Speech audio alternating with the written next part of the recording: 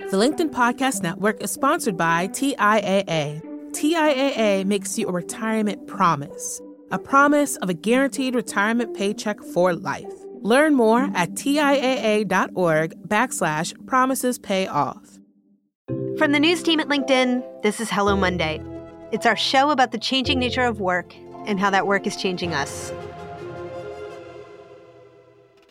Every so often, I stop to reflect, to look back. I think it's part of what it means to be middle-aged, actually. Life goes by so fast, and the next thing you know, you're like today's guest, watching your daughter accept her diploma. I'm at this college graduation, and I'm having this kind of out-of-body experience where I can't believe this kid is 22 and graduating because she was just born. But then even more important, perhaps, is that I can't imagine that how did I have a kid graduating from college? Because I just graduated from college myself like 5 years ago. That's Daniel Pink, and he's being sarcastic. You've heard Dan on the show before. He's written a bunch of thoughtful business books, and I love a good conversation with him. And so I know he won't mind me telling you that he's not a recent college grad by a long shot. But watching his own daughter graduate made him think about all the things that he hadn't done. Like, I wish I had worked harder. I wish I had taken more risks. I wish I had been, a little kinder to people. Regrets. Dan started talking about this with his friends, and it didn't take him long to learn that nearly everyone has regrets. And it's easy to think these feelings are bad, that we want to have as few of them as possible. But Dan's come to another conclusion. He's just finished a book on it, actually. It's called The Power of Regret. Dan says regrets are tools. They can show us all kinds of things that can help us live better.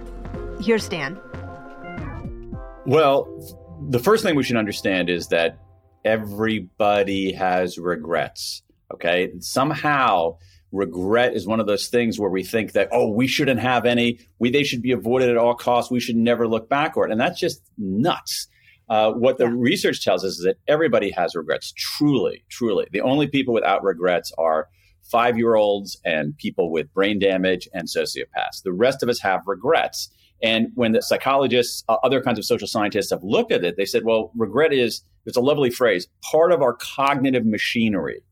And you say, well, why is that? And the reason is regrets can be useful. In fact, in my view, regrets can be transformative if we treat them right, because regrets give us information. Regrets instruct, they clarify. And so to me, it's like if we rethink our relationship with regret and we sort of reclaim this negative emotion, it's going to give us clues about how to live better, how to work better, just how to be better.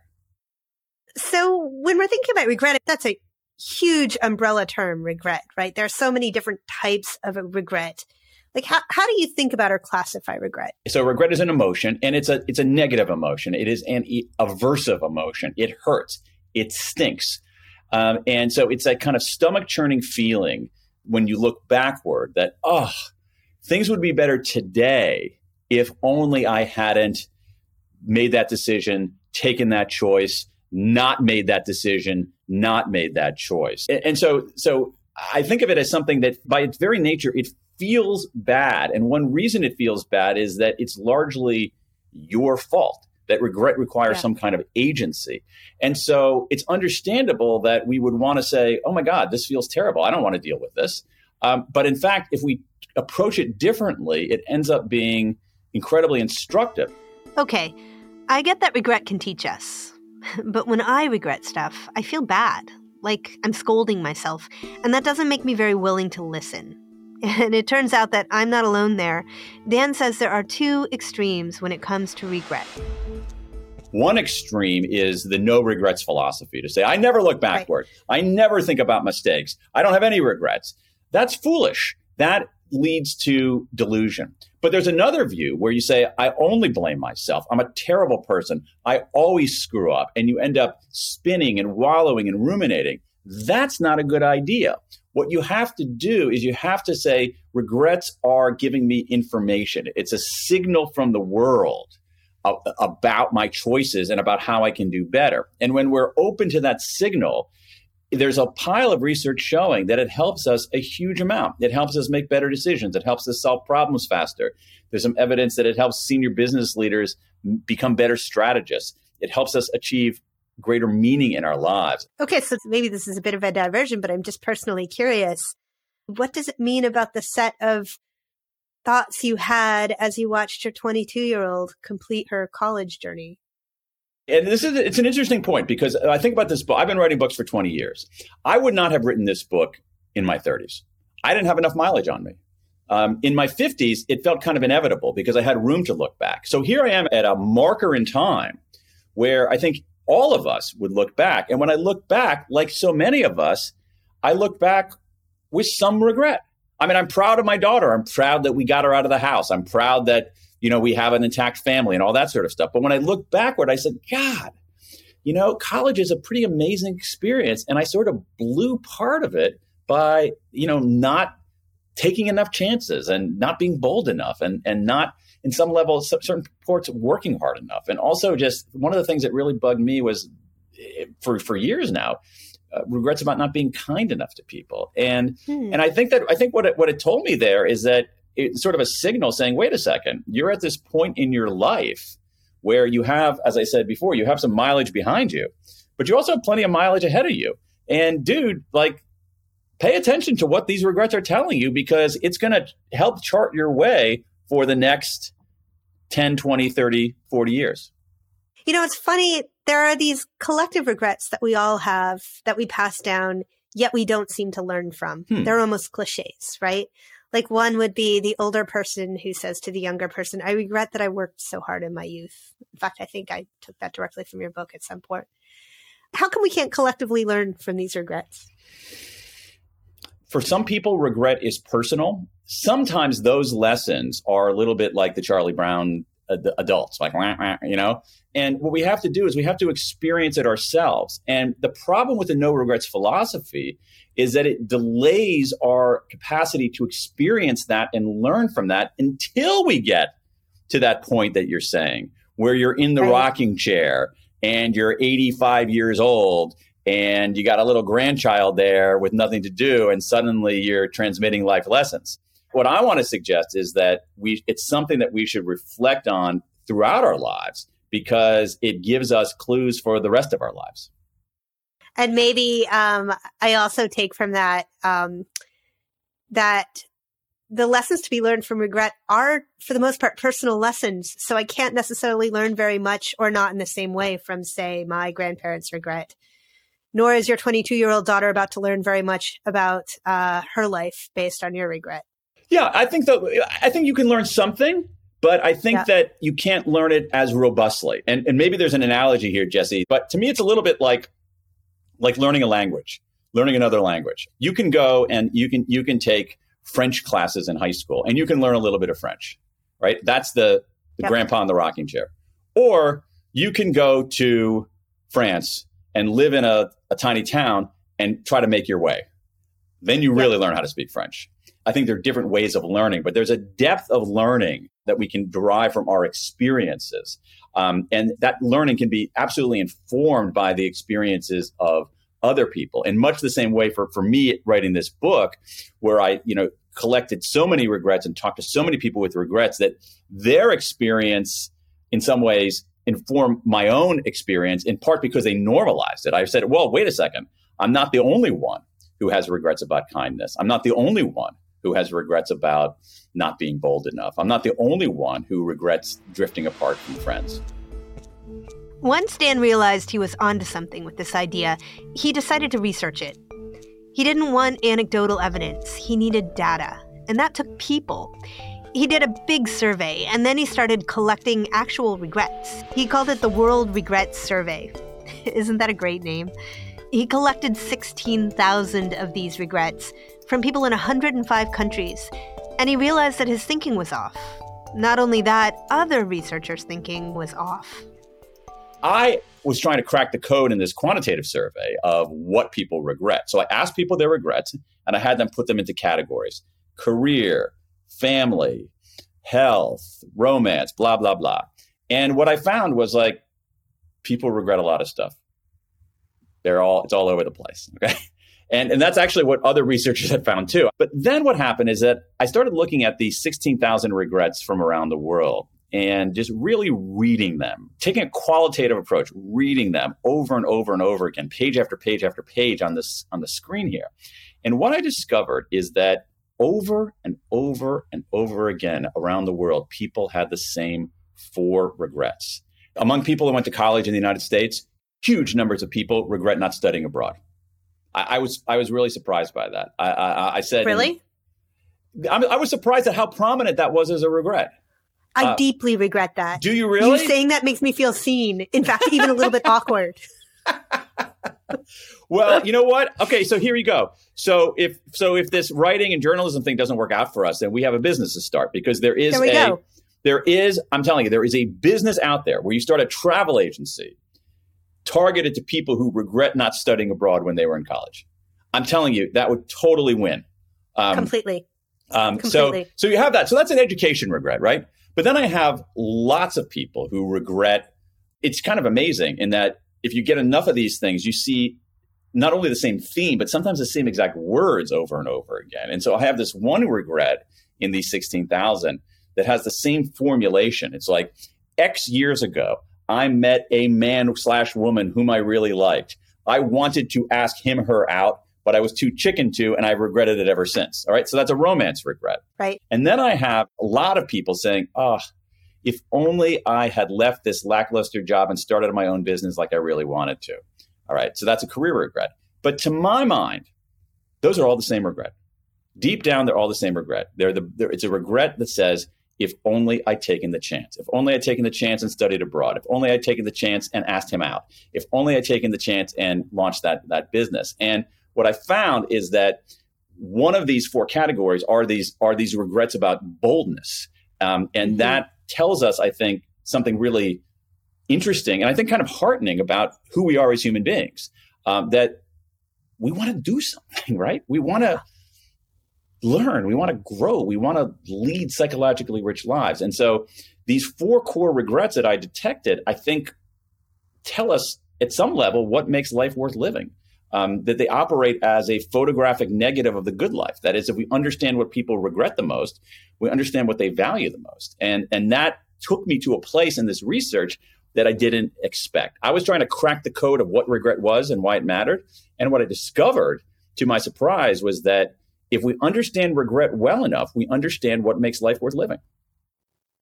That is beautiful and particularly important as we plow into the 3rd year here of the pandemic, when that question feels so front and center. Like, what are we doing here?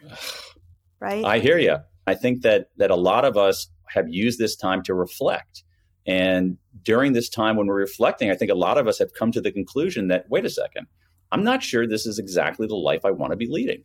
And I think that's spurring a lot of this great resignation. I think it's spurring a lot of this people getting up and moving. I think it's spurring a lot of these reevaluations of the course of our lives. And some of it is people had a chance to reflect on some of their regrets.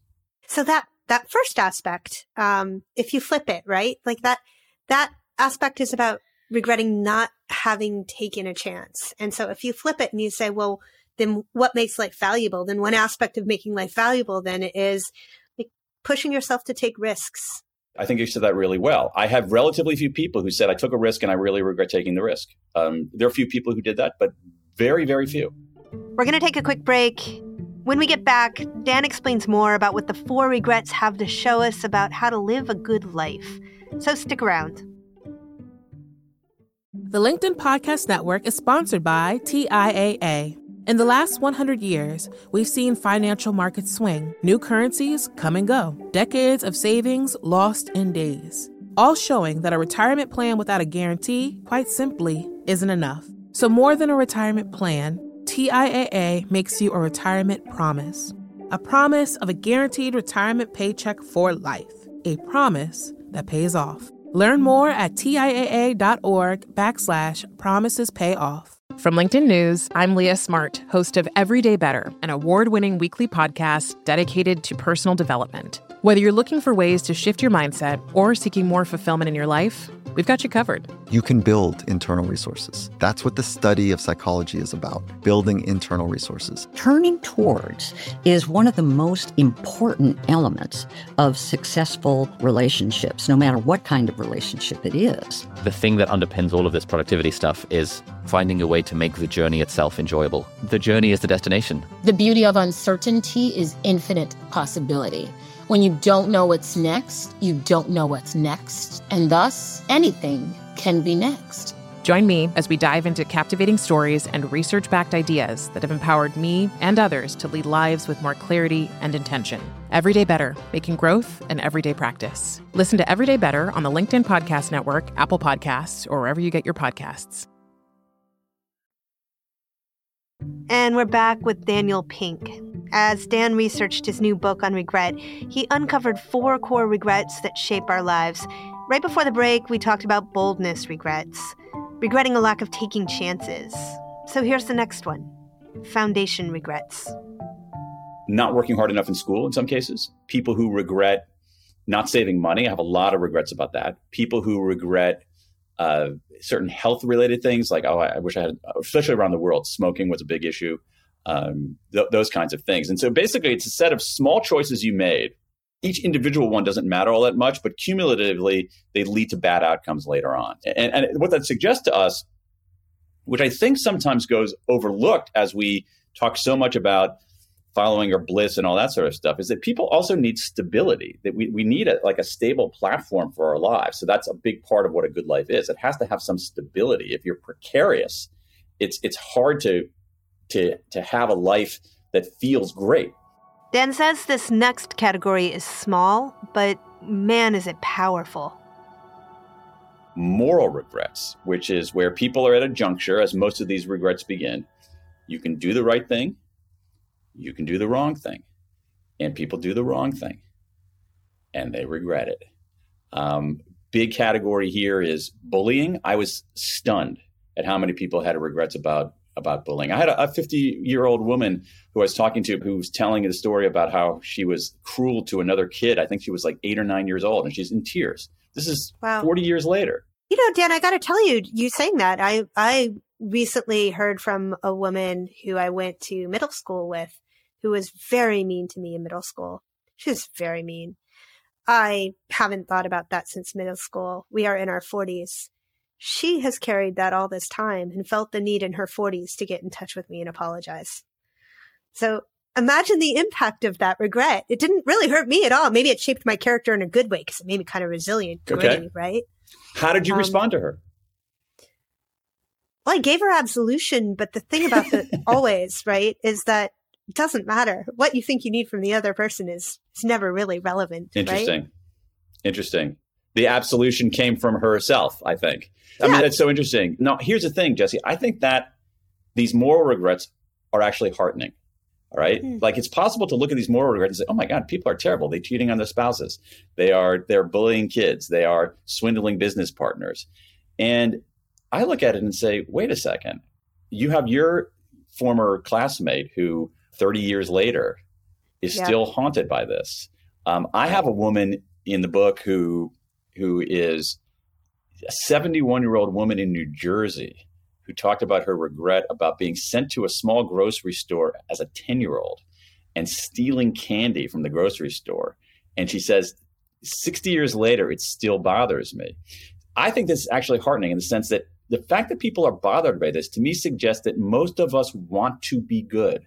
I really actually believe that most of us, not everybody, but most of us want to be good. And when we do the wrong thing, we suffer in some level. And what this suggests is that part of a good life is being good. I really believe that. That is, that you can be, if you're bold and not good, I think it's an unsatisfying life. But if you're bold and you're good, I think you're beginning to form a life of wholeness and meaning and significance. We're up to our last category of regret, disconnection and connection regrets. And unlike moral regrets, Dan tells us this category, it's huge. These are regrets about relationships. And what's interesting to me, at least, is how much I feel like sort of in the popular culture and the way we write about things is that we spend a little too much time talking about romantic relationships, the relationships we have with our spouses and our lovers and our romantic partners, and too little time talking about other kinds of relationships. And that's what people talked about: parents and children, siblings, relatives, friends. And these connection regrets are, you have a relationship that should have been intact or was intact, and it comes apart. And the way a lot of these relationships come apart is deeply undramatic in many cases. They just kind of drift. And I should reach out. No, it's going to be awkward to reach out, and they're not going to care, and we come apart. And so I think that connection regrets show us that what's fundamental here, that this photographic negative of the good life that regret yields, is that what do we want? We want affinity. We want love, and love beyond the romantic sense. I mean, that's important. Romantic love, sexual love, obviously hugely important in people's lives. But it's the love we have for our kids, our parents, our siblings, and our friends that actually gives that kind of wholeness to life. Yeah, I love that. I mean, and it has to do with really that sort of crucial moment when you can step toward or away from something or someone, and it's always easier to step away. It's always easier to not make the call, to not even let yourself think about it. And like you said, usually for reasons that are not so dramatic, just because I don't know, there's a 2-year pandemic and you don't leave your house for 2 years. But I have to say, for me personally, the immersive experience of writing a book, I think, changes you. So the person you are when you start writing a book and the person you are when you're done writing a book, I think, are in some ways are different people. And I think that was sort of true for me, especially on these connection regrets, because I saw myself in a lot of these stories and a lot of these regrets that people had. Because again, the basic narrative was very similar. You got a relationship, it comes apart, undramatically, drift. I should reach out. No, it's going to be really awkward, and they're not going to care. And we're wrong about both. When people do it, it's way less awkward than they think, and the other side always cares. So for me, a meta takeaway from this, for myself, my own life, is that if I am at a juncture where I'm thinking about another person and I say, should I reach out or should I not reach out? I've answered the question. The fact that I'm even contemplating it suggests the answer. And to me, it's like the lesson of this is always reach out. Always reach out. I'll tell you something else that bugs me, Jesse, now that we're having this nice therapy session, that I really did see myself in a lot of these regrets. So there were a fair number of regrets about funerals and missed funerals.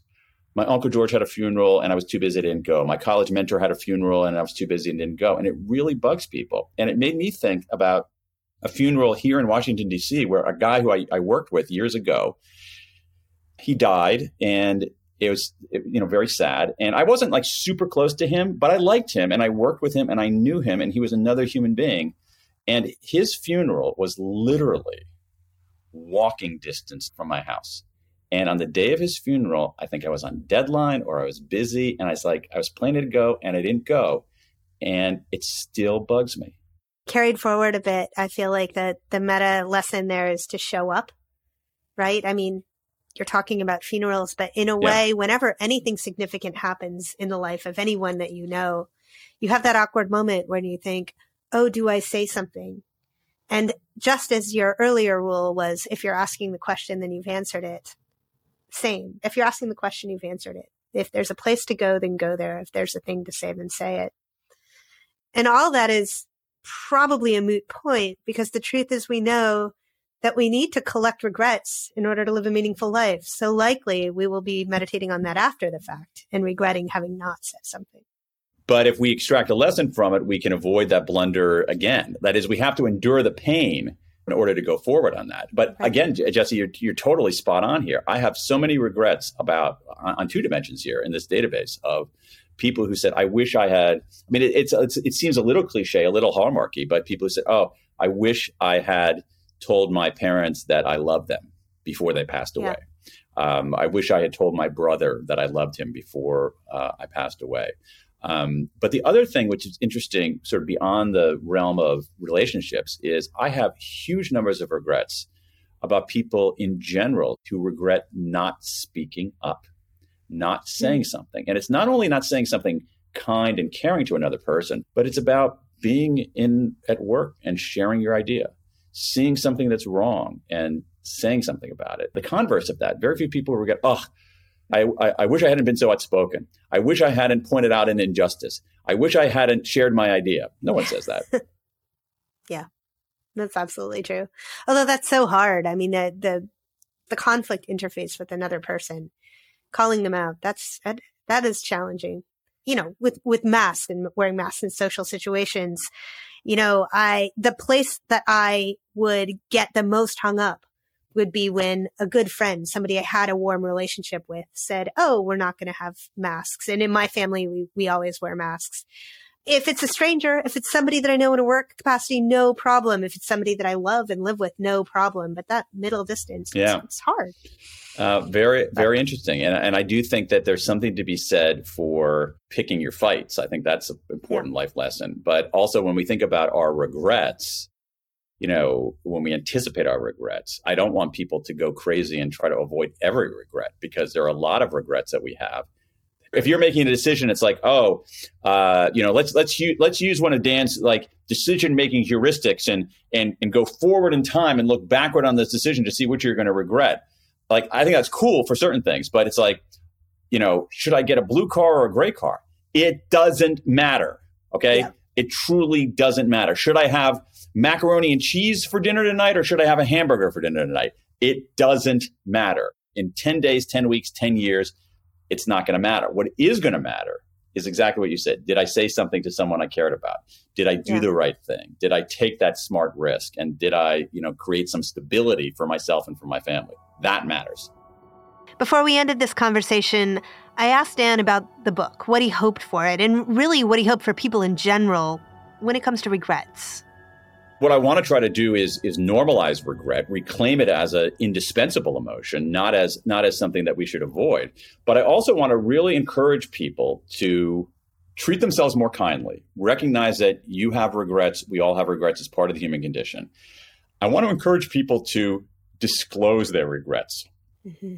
Disclosure is valuable. It lifts the burden. The other thing that it does is that it takes these blobby, amorphous, negative emotions and converts them into words which are less fearsome and begin the sense-making process. And then what's more is that we know from 30 years of behavioral science that when we disclose our weaknesses and failures and vulnerabilities, people don't like us less. They like us more. Mm-hmm. They respect us. And then the final thing that I want people to do is get a lesson from it. Take a step back and say, what did this teach me?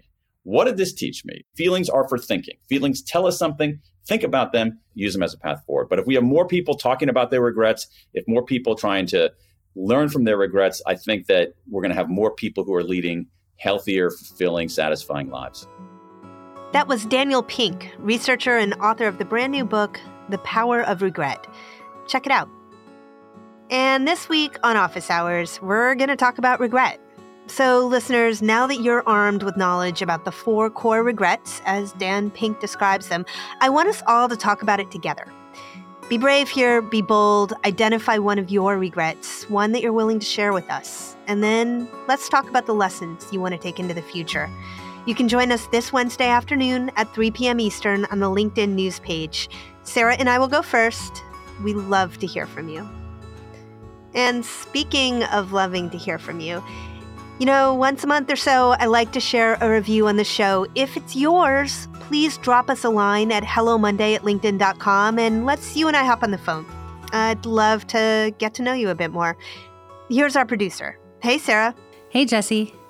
Okay, so what have you got for us? We got a great review from Shrek Daddy, and I'm going to just read a few pieces. They say, Hello Monday is delightful, full of insight and informative on various levels. I enjoyed this show so much, I shared it with my entire team. Might even make some episodes mandatory to listen to. Wow, Shrek Daddy. And I love that name. Look, we appreciate that, and we also would love to know which episodes resonated with you so strongly. Anyhow, drop me a line at hellomonday@linkedin.com. Let's chat. Reviews help us reach more listeners, and they connect us to one another. So please take a moment to pop open your podcast app and review us today. You might even hear your review on a future episode. Okay, Sarah, will you take us home? Hello Monday is a production of LinkedIn News. I produced this episode with help from Michelle O'Brien, Derek Carl, and Taisha Henry. Joe DeGiorgi mixed our show. Florencia Iriondo is head of original audio and video. Dave Pond is our technical director. Michaela Greer, Victoria Taylor, and Ginny Choi always learn from their regrets. Our music was composed just for us by the mysterious Breakmaster Cylinder. Dan Roth is the editor-in-chief of LinkedIn. And I'm your host, Jessi Hempel. We'll be back next Monday. Thanks so much for listening. I'm glad you don't have to leave your messy house because, that gives you more time to clean it up. That is true. Although if you knew my children, you would actually hope for me that I could sometimes leave. This is a house arrest to which I am not hoping to aspire to forever. I will See, I'm at a different stage of life in that, I'm working here in my garage, so it's separate from my house. But also, my wife and I became empty nesters. So I got the kids out of the house. But I remember those days, man. Nice work.